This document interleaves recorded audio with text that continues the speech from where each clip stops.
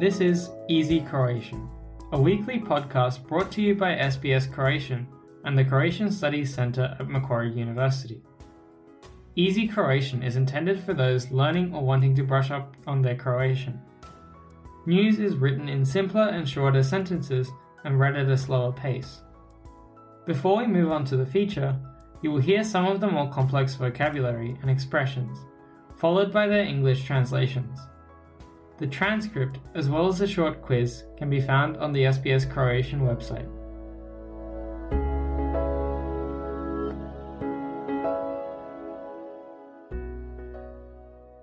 Slušate Lagani hrvatski. Ja sam Jasna Novak Milić. Danas govorimo o najnovijim postignućima u svemirskim istraživanjima i planovima svemirskih agencija i tvrtki za 2022. godinu. Prvo ćemo objasniti neke manje poznate riječi i izraze redoslijedom kojim se pojavljuju u prilogu. Slijetanje. Landing. Obilježiti. To commemorate. Svemirsko istraživanje. Space exploration. Svemirski turist. Space tourist. Lansirati. To launch. Letjelica. Aircraft. Svemirski brod. Spaceship. Mjesečeva orbita. Moon's orbit. Sunčev sustav. Solar system. Turistički let. Tourist flight. Svemir. Universe. Osnivač. Founder. Bestežinsko stanje. Weightlessness. Modni tajkun. Fashion tycoon. Međunarodna svemirska postaja. International Space Station. Pokusni let. Test flight.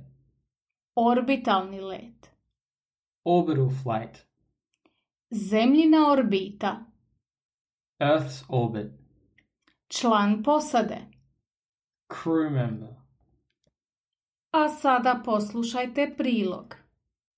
Slijetanje na Mars i putovanja u svemir milijardera Jeffa Bezosa i Richarda Bransona obilježili su svemirska istraživanja 2021. godine.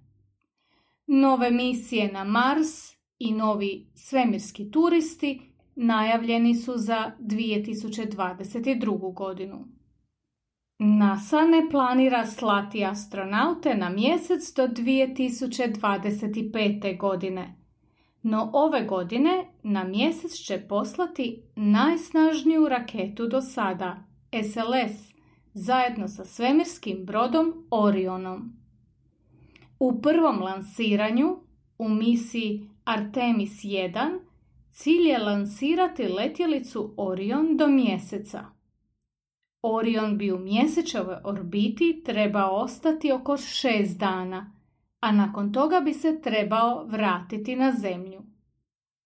Na Mars su prošle godine uspješno poslana 2 rovera NASA's Perseverance i kineski Zhurong. Ove godine Europska svemirska agencija i ruski Roskosmos zajednički planiraju na Mars poslati 3. rover. Cilj je utvrditi ima li na crvenom planetu života.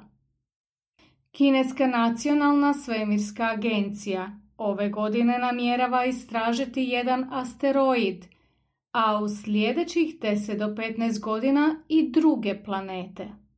Prioritet im je istraživanje ruba sunčeva sustava. Prošlu su godinu obilježili turistički letovi u svemir bogataša Jeffa Bezosa i Richarda Bransona. Let u svemir osnivača Amazona Jeffa Bezosa prvi je turistički let u svemir, iako je boravak u svemiru i u bestežinskom stanju trajao tek 5 minuta. Japanski modni tajkun Yusaku Maezawa i njegov suradnik nedavno su pak posjetili Međunarodnu svemirsku postaju na kojoj su boravili 12 dana. Maezawa je već uplatio i let na najvećoj raketi na svijetu, SpaceX-ovom Starshipu, koji bi 2022. godine trebao izvršiti pokusni orbitalni let od Teksasa do Havaja. SpaceX tvrtka Elona Muska ove godine u zemljinu orbitu i na Međunarodnu svemirsku postaju planira lansirati i letjelicu Falcon 9 s 4 člana posade. Među njima su jedan NASIN astronaut i 3 svemirska turista koji će za jedinstveno iskustvo boravka na Međunarodnoj svemirskoj postaji navodno platiti po $55 milijuna. Na Međunarodnoj svemirskoj postaji provešće oko tjedan dana. Ako je suditi prema najavama, zanimljiva događanja u svemirskoj domeni nastavit će se i tijekom 2022. godine.